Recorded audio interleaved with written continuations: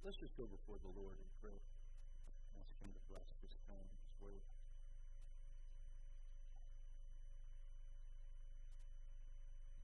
Lord, we come in probably with very different circumstances, maybe burdens, maybe joys. But we know this. We come needing you, we come hungering for you, thirsting for you. And we thank you so much for this opportunity to meet with you. Lord, as your people, to gather in your name, to worship you, to superimpose your glory and your greatness and your faithfulness over whatever is going on in our lives. Thank you. Refresh us in Christ this morning. Encourage us and build us up in Christ. And I pray you speak, Lord, through this time together in your word. Speak to our hearts. Just wonderful truth, and let your Spirit bring that home to us so that it speaks to our hearts deeply. We don't want just to hear words this morning. We don't want just information. We want your Spirit to work within us with that. And so we just commit this time to you in Jesus' name. Amen. If you have your Bible, please turn with me to 2 Corinthians chapter 3. Jesus said that the Father is seeking those who would worship Him in spirit and truth. What I get from that is the Father is not looking for those who worship Him in spirit only. The Father is not looking for those who worship Him in truth only, but those who will worship Him in spirit and truth. And last week I shared 3 warning signs that we might be disconnecting our understanding and our experience of the Holy Spirit from truth. 3 warning signs that we may not be tethered to the anchor of God's truth if these warning signs are taking place. Here's the thing. Christians can get weird when they untether their understanding of the Holy Spirit from biblical truth. Amen? Maybe you've known a few. Maybe you are one. Maybe you're thinking that about me. But the reality is we can get weird. Weird things can happen when we untether and the sky becomes the limit. Oh, the Spirit of God can do anything. He can make you do anything. He could be doing that or he could be doing this. And last week I shared about Larry Walters, who tied a bunch of weather balloons to his lawn chair and flew his lawn chair at an altitude of 16,000 feet. And like that, we can find ourselves in places that God really never meant for us to be if we cut the habits between our understanding and our belief and our expectations of from God's Word. And that can be dangerous. Now, the question I want to ask is there anything wrong with all about the Bible? I think out of reaction. I don't want to be one of those weird churches. I don't want to be one of those weird Christians. So we just, I think some people react and they back off like, you know what, I'm just going to know the Bible inside out. This is the book. I've studied this for theology. I know salvation. I learn practical principles for living. This is the book that changes life. And I don't even need to think about the Holy Spirit. I'm just going to kind of ignore that.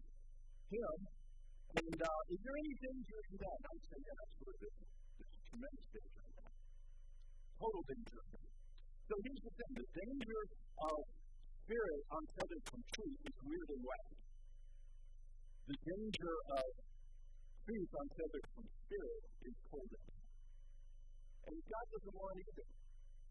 God doesn't want either. He's seeking worshipers who worship Him in spirit and in truth. The Bible, I love this book. I love this book. I love studying this book. I love reading this book. I love receiving from God in this book. But this book informs us. And the Spirit of God takes what we have informed with and transforms us. The transforming does not happen through the words that you got that. All you have to do is meet about 500 people who know the Bible backwards and forwards, and their lives are not transformed at all. Pharisees are a good example of that. The Apostle Paul tells the Corinthians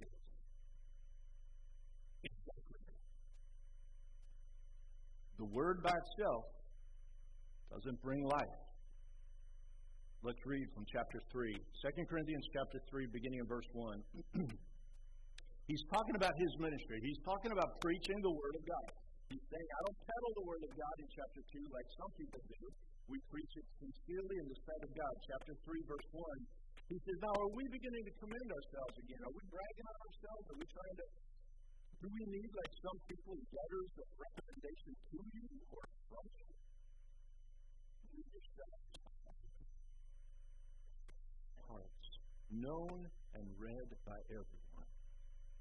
You show that you are a letter from Christ, the result of our ministry, written not with ink, but with the Spirit of the living God, not on tablets of stone, but on tablets of human hearts.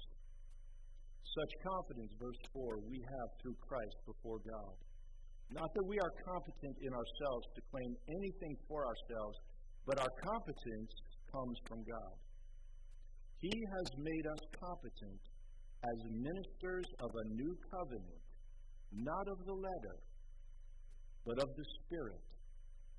For the letter kills, but the Spirit gives life.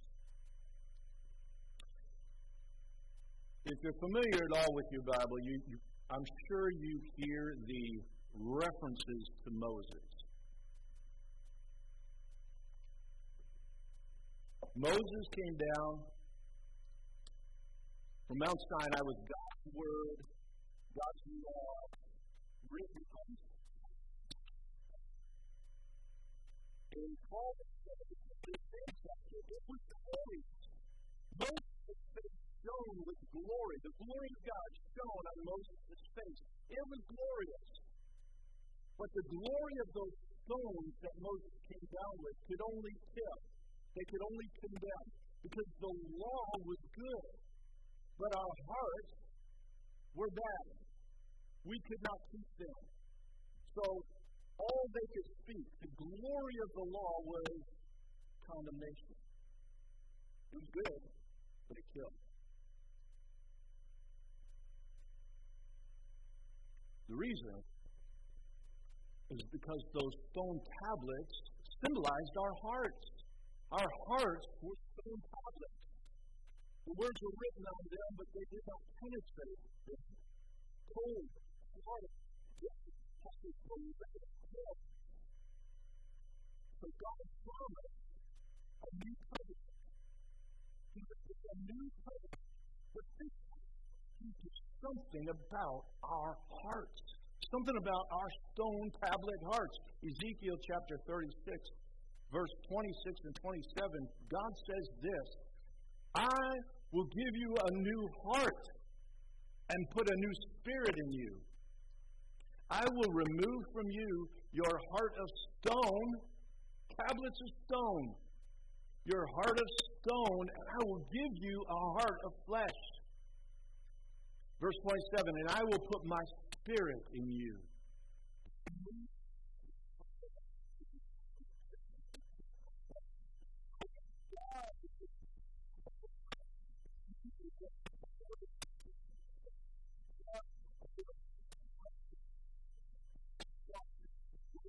Written upon us. What Paul is saying, the word is written on your hearts. I will give you I will put my spirit in you, and my spirit in you will walk through it. Because it's so habit, you will walk in it. You will walk in it. The spirit.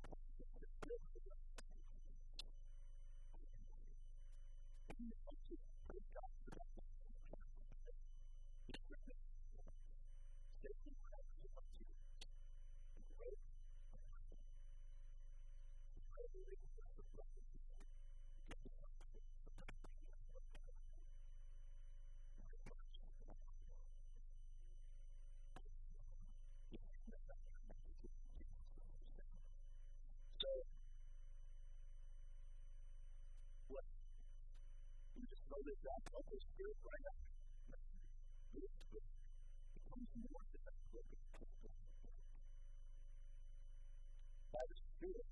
The Spirit of God speaks us, and it comes alive within us. The gospel comes alive to us by the Spirit of God. Listen to what Paul says to the Corinthians in the first verse. And by the way, this is super good for those that are like, I speak with respect to both sides. But those that are like really gospel by the Bible, listen to what Paul says in 1 Corinthians chapter 2. He says, "For I resolved to know nothing while I was with you, but Jesus Christ and you crucified." Amen. Amen. Amen. I resolved to know nothing. I didn't come with all kinds of fancy ideas, the universe, this, I decided to know one thing while I was with you, Jesus Christ and Him crucified on the cross. So somebody says, yeah, amen, that's all you need is gospel. Just preach the Bible, gospel, that's all you need. But that's not what Paul says. He says, verse 4, "My message and my preaching were not with wise and persuasive words, but with a demonstration of the Spirit, so that your faith might not rest on human wisdom, but on God's power." You see the intersection? Preach the gospel, but I'm believing God, the Spirit of God, to do the work. The Bible informs, and the Spirit transforms. And we need both. It's not safer to have the Word without the Spirit. In fact, it's deadly. Word without Spirit leaves us with a stone-hearted Christianity. The words of God might be there, but the Spirit God spoke those words in is not there. See, you can speak God's Word in a way that completely misrepresents God. Did you know that? You can believe God's Word and speak God's Word and preach God's Word in a way that completely misrepresents God. The devil did it. Word without Spirit leaves us with a stone-hearted Christianity. You get angry fundamentalists, or you get self-righteous Pharisees, or you get toxically divisive people, or gossips who love to tear down but have no idea how to build up. And they can quote Scripture, they can know Scripture, they can study Scripture, but their hearts are stone. So the life and the letter kills. Have you ever met somebody that speaks the Bible and it kills you? You leave church and you're dead. People leave bleeding and wounded, and the letter kills. The Spirit brings life. So God gave us the Spirit to do. The Word without Spirit produces cold, dead churches that have no genuine life or love in them. The Spirit of God causes this beautiful book to come alive in us, because He turns our hearts of stone into a heart of flesh that the Spirit of God, the Word of God, can penetrate. Now listen, I want to just go back to Lawn Chair Larry, flying at 16,000 feet in a lawn chair. Love that picture. When he finally landed safely, one reporter asked him, "Why'd you do it?" It's a good question. Why did you do that? And I love Larry's response. He said, "A man can't just sit there." Now, Larry's not the sharpest knife in the drawer, but he got that right. A man can't just sit there. Doesn't have to fly 16,000 feet in a lawn chair, but can't just sit there. Listen, Jesus doesn't want the church to just sit there. He doesn't want us to just sit there, accumulating information, sitting in our biblical lawn chairs. He gives us the truth to activate us and use us, and let that truth penetrate us and change us, and then use us to help and love and serve and care for others. The Word of God anchors us in truth. It gives us direction. It gives us wisdom.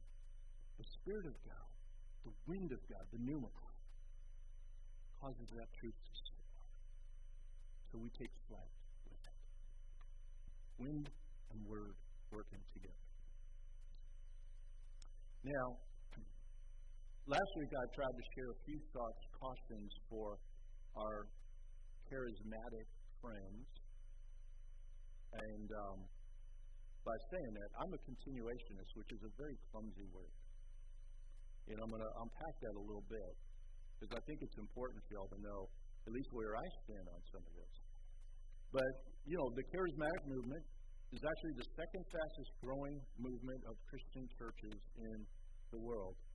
And, there are wacky things, and there are things I do not relate to, but there's a lot of good, and there's a lot of grace, and there's a lot of healthy, charismatic churches that love the Lord, love Jesus, love the gospel, love the Bible, and frankly have a lot of faith. It's what they're good at. And so last week I tried to maybe warn and bring some thoughts without in any way trying to, there's too much friendly fire, too much believers shooting at each other because they don't agree on every single point or they see things different. Last Sunday and this Sunday are not friendly fire sermons. I'm not looking to shoot down believers who love the Lord at all. But I tried to be fair with our charismatic friends. And this morning, I want to do the same with those that are extremely uncharismatic, those that really bend the other way. And so I want to say this first of all. So I'm talking about churches, and this may be, you may not be familiar with this, or you may be familiar with this, but I'm talking about churches that are really heavy in theology, really heavy in Bible study, really heavy in preaching, very full, theologically sound verses, but you rarely ever hear reference to about the Holy Spirit in those churches. They wouldn't put their hands up in the air if you stuck a gun in their back and said, "Stick them up." They say, "I can't. I'm a Presbyterian." I heard a Presbyterian say that, so I'm allowed to say that. I'm talking about those churches. And I want to make something really clear. Really clear. When I talk about living churches and dead churches, I'm not talking about the volume of how loud you sing. I'm not talking about whether you shout during a sermon or you. I remember a guy coming to a church I pastored, and he was really charismatic, and he said something, and the church just sat and listened, kind of like you're listening right now. And he said, "Boy, you guys are dead." And my heart just sunk. Is that how you measure life and death? By how you shout? I don't think so. I don't think so. You don't measure the life or death, the deadness of a church by whether they have drums and guitars or they have organs, whether they have hymnals or they have projector screens, whether they have smoke on their stages and wild lighting, or they have stained glass windows. None of those things say life or death at all. I'm talking about spiritual life, love for Jesus, faith in God, expressing it through the Spirit, which is love and joy and patience and gentleness and self-control. Those things say life or death. If it's cold and there's nothing but division and anger and I'm against everybody, and those things, or judging people or self-righteous and all those things speak death. Whether you have lights on your stage or you have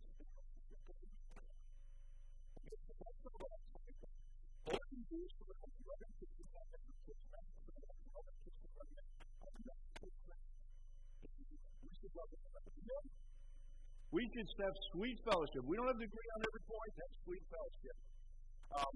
So I want to get a little bit into the weeds here, because there are churches that are called cessationists. You're learning some clumsy words that you'll never ever use again. Continuationists, cessationists, and charismatics.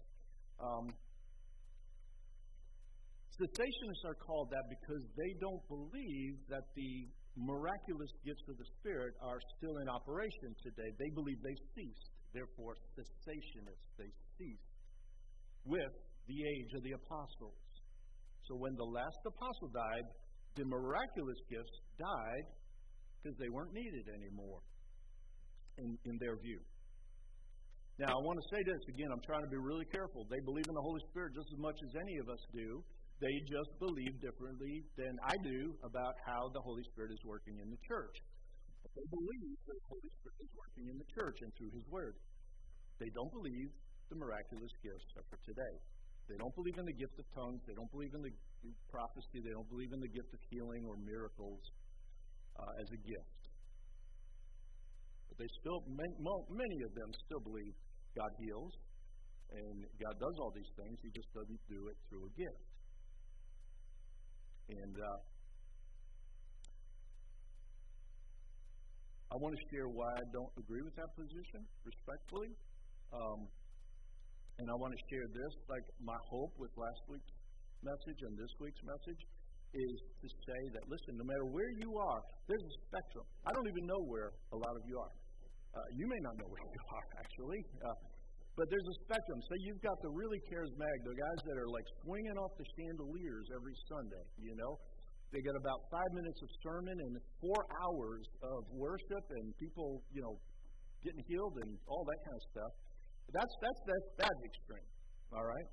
And then you got this extreme where it's like, you know, 45 minutes. You come in, you sing 3 hymns, you hear a word, you might shake a hand or two, and then you go out. But if somebody were to say the Holy Spirit or anything like that, they'd be excommunicated. You know, they'd be run out. So you've got, now in the middle, I think most believers are somewhere in the middle of that, right? They're on that spectrum somewhere, but they're somewhere in the middle. And this is my contention. Wherever we're at, we can use to grow. So if, you know, for our charismatic friends, it would do them a lot of good to get deeper into the Scriptures, to direct what they believe and what they're doing. Now, I'm talking in general, because a lot of them do seek to do that and do it well. But those that maybe aren't, or we all can grow. So they could come to value the Scriptures and be really careful and discerning about what they're taking in the name of the Holy Spirit. Now, our non-charismatic friends that may be more over here could use to desire more of the Spirit of God, to recognize His work according to the Word they love. Because I could go on and on about Scriptures that say the importance of the Holy Spirit, including what we've just looked at. So in that, why I believe the Spirit still gives miraculous gifts to His church today. And I'm going to get a little wonky here. Maybe I've already been a little wonky, but so if this isn't your thing, bear with me. This is not going to be super long. So I want to share the arguments for and my responses to the cessation of the view. As far as I know, and please come and let me know if I'm missing something. I know there are other arguments, but as far as I know, there are really 2 primary Bible-based arguments for those who believe that the gifts and the miraculous ended with the end of the age of the apostles. 2 biblical arguments that they have. The only argument directly from the Bible is found in 1 Corinthians 13, where Paul clearly says there will be a day when the gifts will cease. I want to read that passage to you. 1 Corinthians 13, verse 8. This is the love chapter. So he says this in verse 8. Love never ends. Love never ends. As for prophecies, they will pass away. As for tongues, they will cease. As for knowledge, it will pass away. So there's coming a day when all pass. For we know in part, and we prophesy in part. Verse 10. But when the perfect comes, the partial will pass away. When I was a child, I spoke like a child. I thought like a child. I reasoned like a child. When I became a man, I gave up childish ways. For now we see in a mirror dimly, but then, what's then? When the perfect comes, face to face. Now I know in part, but then I shall know fully, even as I have been fully known. So now, faith, hope, and love abound, these 3. But the greatest of these is love. Now I've offered many teachers to our cessationists teach that when the perfect comes, refers to the completion of the Bible. But when John put down his pen and wrote Revelation, he said, that's it. That was it. That was the perfect case, the perfect Bible. The full canon was completed, and that is the perfect. Now we don't need prophecy. Now we don't need tongues. Now we don't need, and I'm assuming, public folks are working out with this again. With all due respect, I believe this is we've got to So let's unpack what Paul says. No doubt it's not the question at that point is that day. And he defines it when the person comes. Now, after going into what he specifies, he says, love will never cease. But there are things that are going to cease. Prophecy is going to be done. Tongue is going to be done. Knowledge is going to be done. When the perfect comes, the partial will pass away. In my understanding, contextually, he can only be referring to when Jesus Christ returns and sets up the perfect kingdom. I don't believe that you can derive anything else from that, not the completion of the Bible.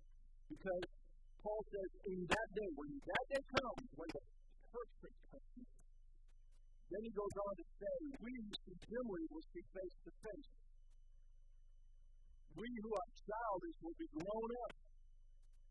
I'll be full grown. I'm going to know fully as I go. Now, what that would have to mean is, he was childish, I am mature. I have a hard time saying that. He saw dimly, he who wrote Scripture, but I who read Scripture now and then see clearly. I have a hard time saying that. I have a hard time believing that. He who, couldn't see clearly, we see face to face. I don't think that's Paul's point. I think Paul saw way more clearly than I did. I hope we're that. So, when the perfect comes, we won't need promise, we won't need prophecy, we won't need faith, we won't need hope, because all those things encourage us to believe God's faithfulness when we don't see it. We still need to encourage Amen. That's it. There won't be any need for tongues, there won't be any need for prophecy to build up the church, because we're going to be perfect, we're going to see face to face. We'll know fully. In the same way we don't need faith and hope. You know what faith and hope does? Faith and hope speak to the unseen. There is no faith in heaven. There is no hope in heaven. You don't need faith in heaven when you're seeing God with your eyes. There is no hope in heaven. Everything you hope for is there. You don't have to have hope.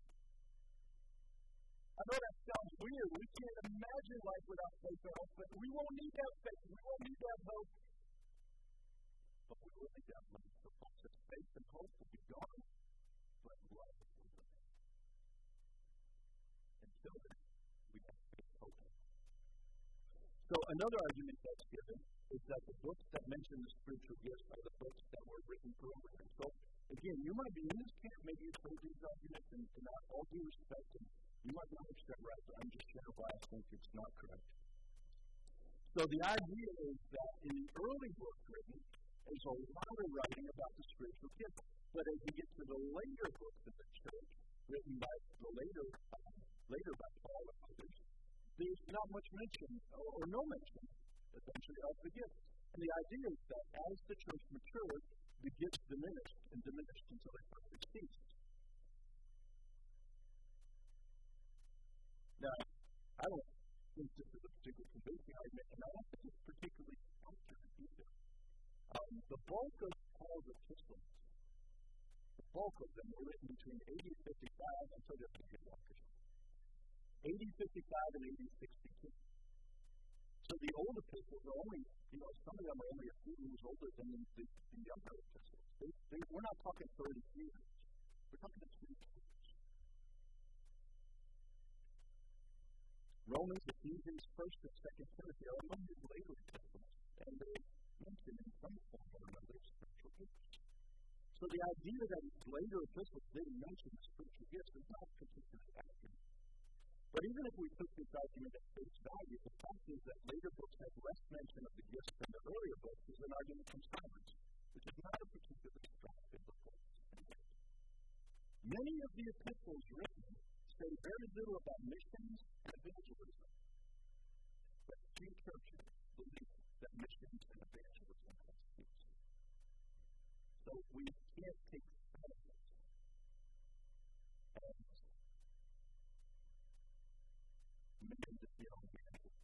mandate from God. So let me just share briefly an argument for the continuation of the gifts. And then I'm going to answer a question. Why are we seeing that? But an argument for the continuation of the gifts, first of all, there's so many passages that instruct believers what the gifts are for. They're for the building of the church. How are we stewards of them? And they encourage us to eagerly pursue them. It makes me very uncomfortable to say those passages aren't close together. That those portions are not applicable to us today. From last week's Thomas Jefferson, who cut out of the Bible everything that referenced miracles and ended up with a non-miracle Bible. I am uncomfortable doing that. So I believe that God gave us these gifts, and the Spirit gave us these gifts for the building up of the church, and we still have to be built up, and for the continuation.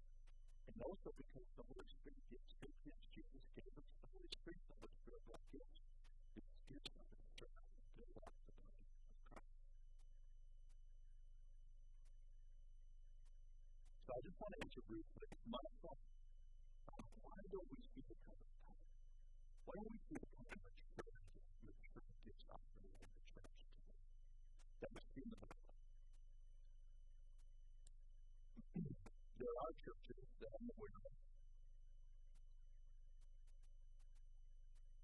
There are evangelists on the more charismatic side who claim to have seen amazing things, that raise amazing healings, amazing things for God.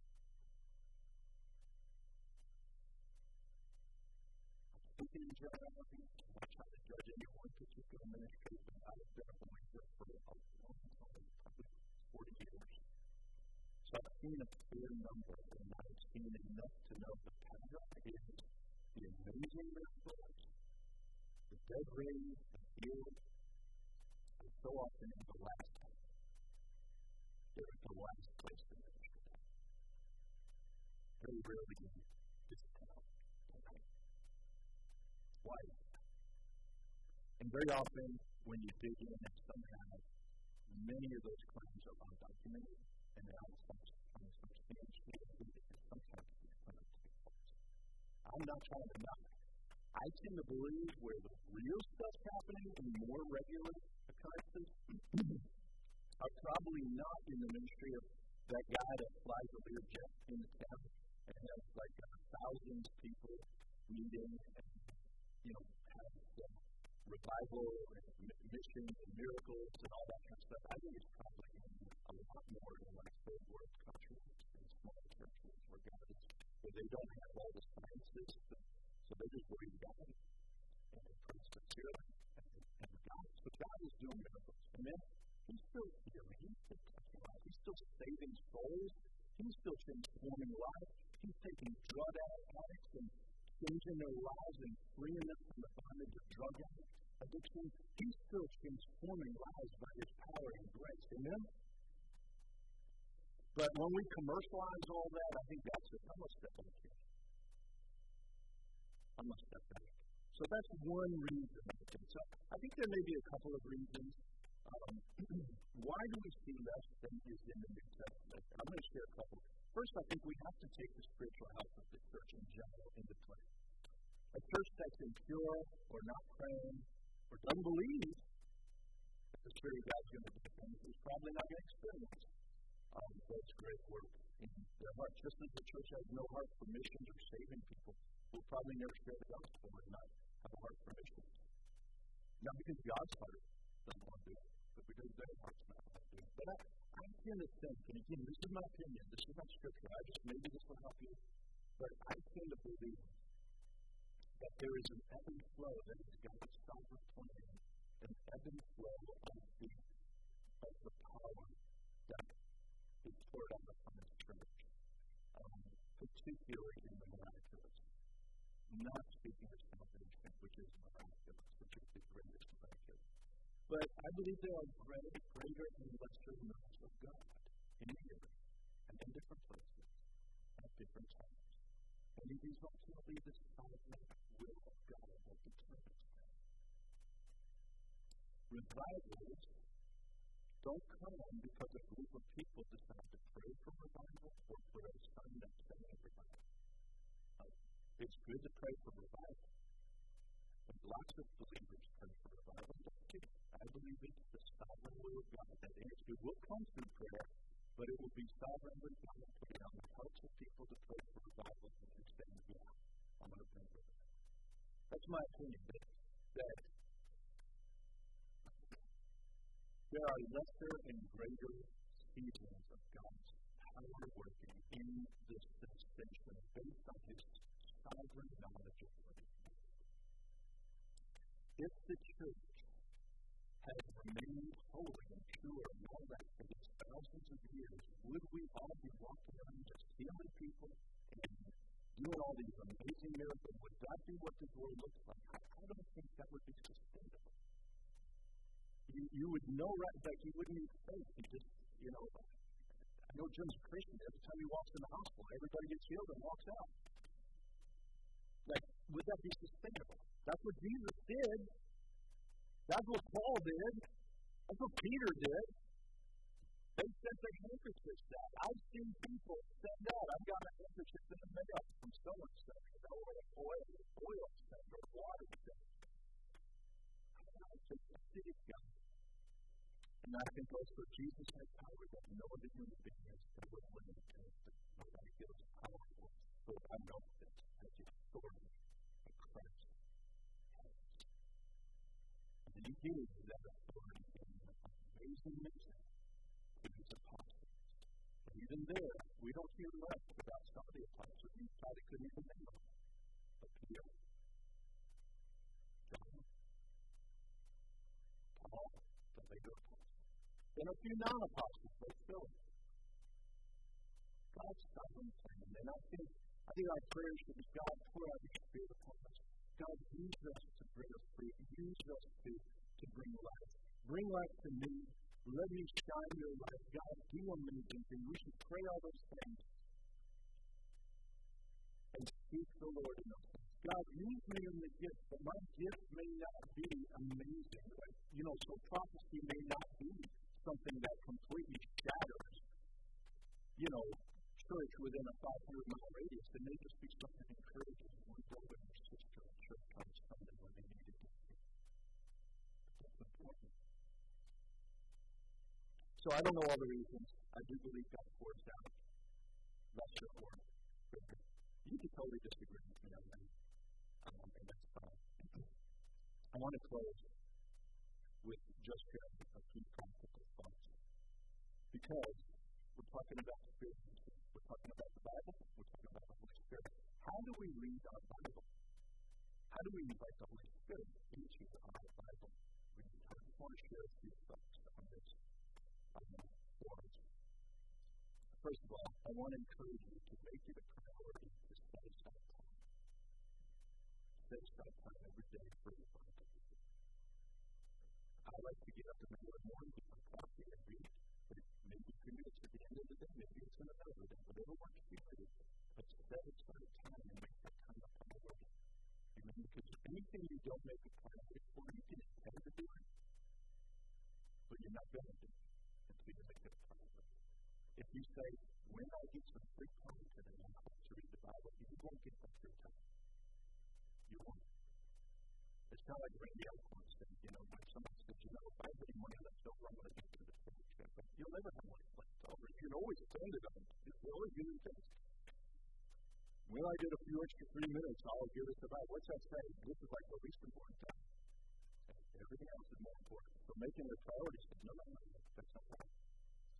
This is a priority. I'm going to set aside time to read it. I want to encourage you, don't play Bible roulette. Don't say, okay, what am I going to read? Let me just open the Bible and just read something. And Spirit of God, this is what I'm supposed to read. Don't do that. I would encourage you, select a book and read through it. Select a book and read through it. So you get the concept and you get the flow of God's Word. Personally, I like to alternate between the New Testament and the Old Testament. I'll read a book in the New Testament, maybe two, and then I'll read the Old Testament. Because I love both. So I encourage you, read a book. I just finished Romans, and now in Isaiah. Read a few verses slowly and carefully, asking the Holy Spirit to speak to you from them. I'm not interested in how much I read on a given day. I do appreciate those, read through the Bible together. And I do appreciate them because I think it gives a healthy to see the whole Bible.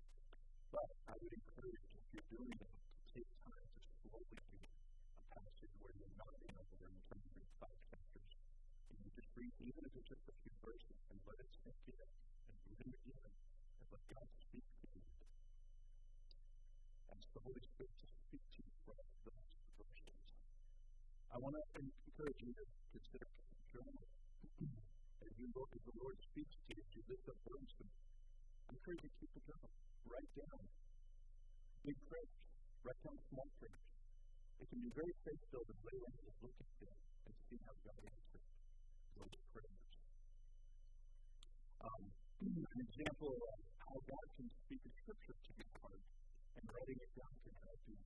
I just happened to notice that this past week I was reading Isaiah 7, verse 9. And I feel like the Lord brought this to me. It says this: if you do not stand firm in your faith, you will not stand at all. At first, if you do not stand firm in your faith, you will not stand at all. And I wrote down in that journal and said, this is a timely encouragement for me because I am feeling the tremors of a faith fear. Just this faith fear, the tremors are kind of hitting me. And it's fear about this, fear about that, fear about the next thing. I continued writing this, and I wrote, I don't have to live in fear. I choose to trust in the Lord. If you do not stand firm in your faith, you will not stand firm. Well, what's he telling them? He's saying, stand firm in your faith, but writing it down can help you internalize it and make that verse perfect. Not just something your eyes passed over and forgot 5 minutes later, but something that internalizes the Spirit of God can continue to bring it to you and speak to your heart. And finally, I want to just encourage us all. Look in the mirror. How does this passage speak to me personally? What will I do with what I'm thinking? What change will it bring to me? The Spirit wants to help us be not just hearers of the word, but doers of the word. The Spirit will help you not just read the Bible, but help the Bible read you and change you through it. Let's pray. Father, we thank you so much for the word and for your Spirit. Lord, you've given us amazing gifts. The greatest gift is Jesus, our Savior. The greatest gift is what He did for us. Dying on the cross to pay for our sin, that we might live in complete freedom and forgiveness. Thank you for the gift of your Son. Thank you, Lord, for the gift of your word that speaks to us and reveals who you are and teaches us and tells us the path, the plan of salvation. Thank you for your Holy Spirit who lives in us, who encourages us, who comes alongside of us, who gives us peace and fruit and changes us, transforms us. Thank you for these gifts. Thank you for them.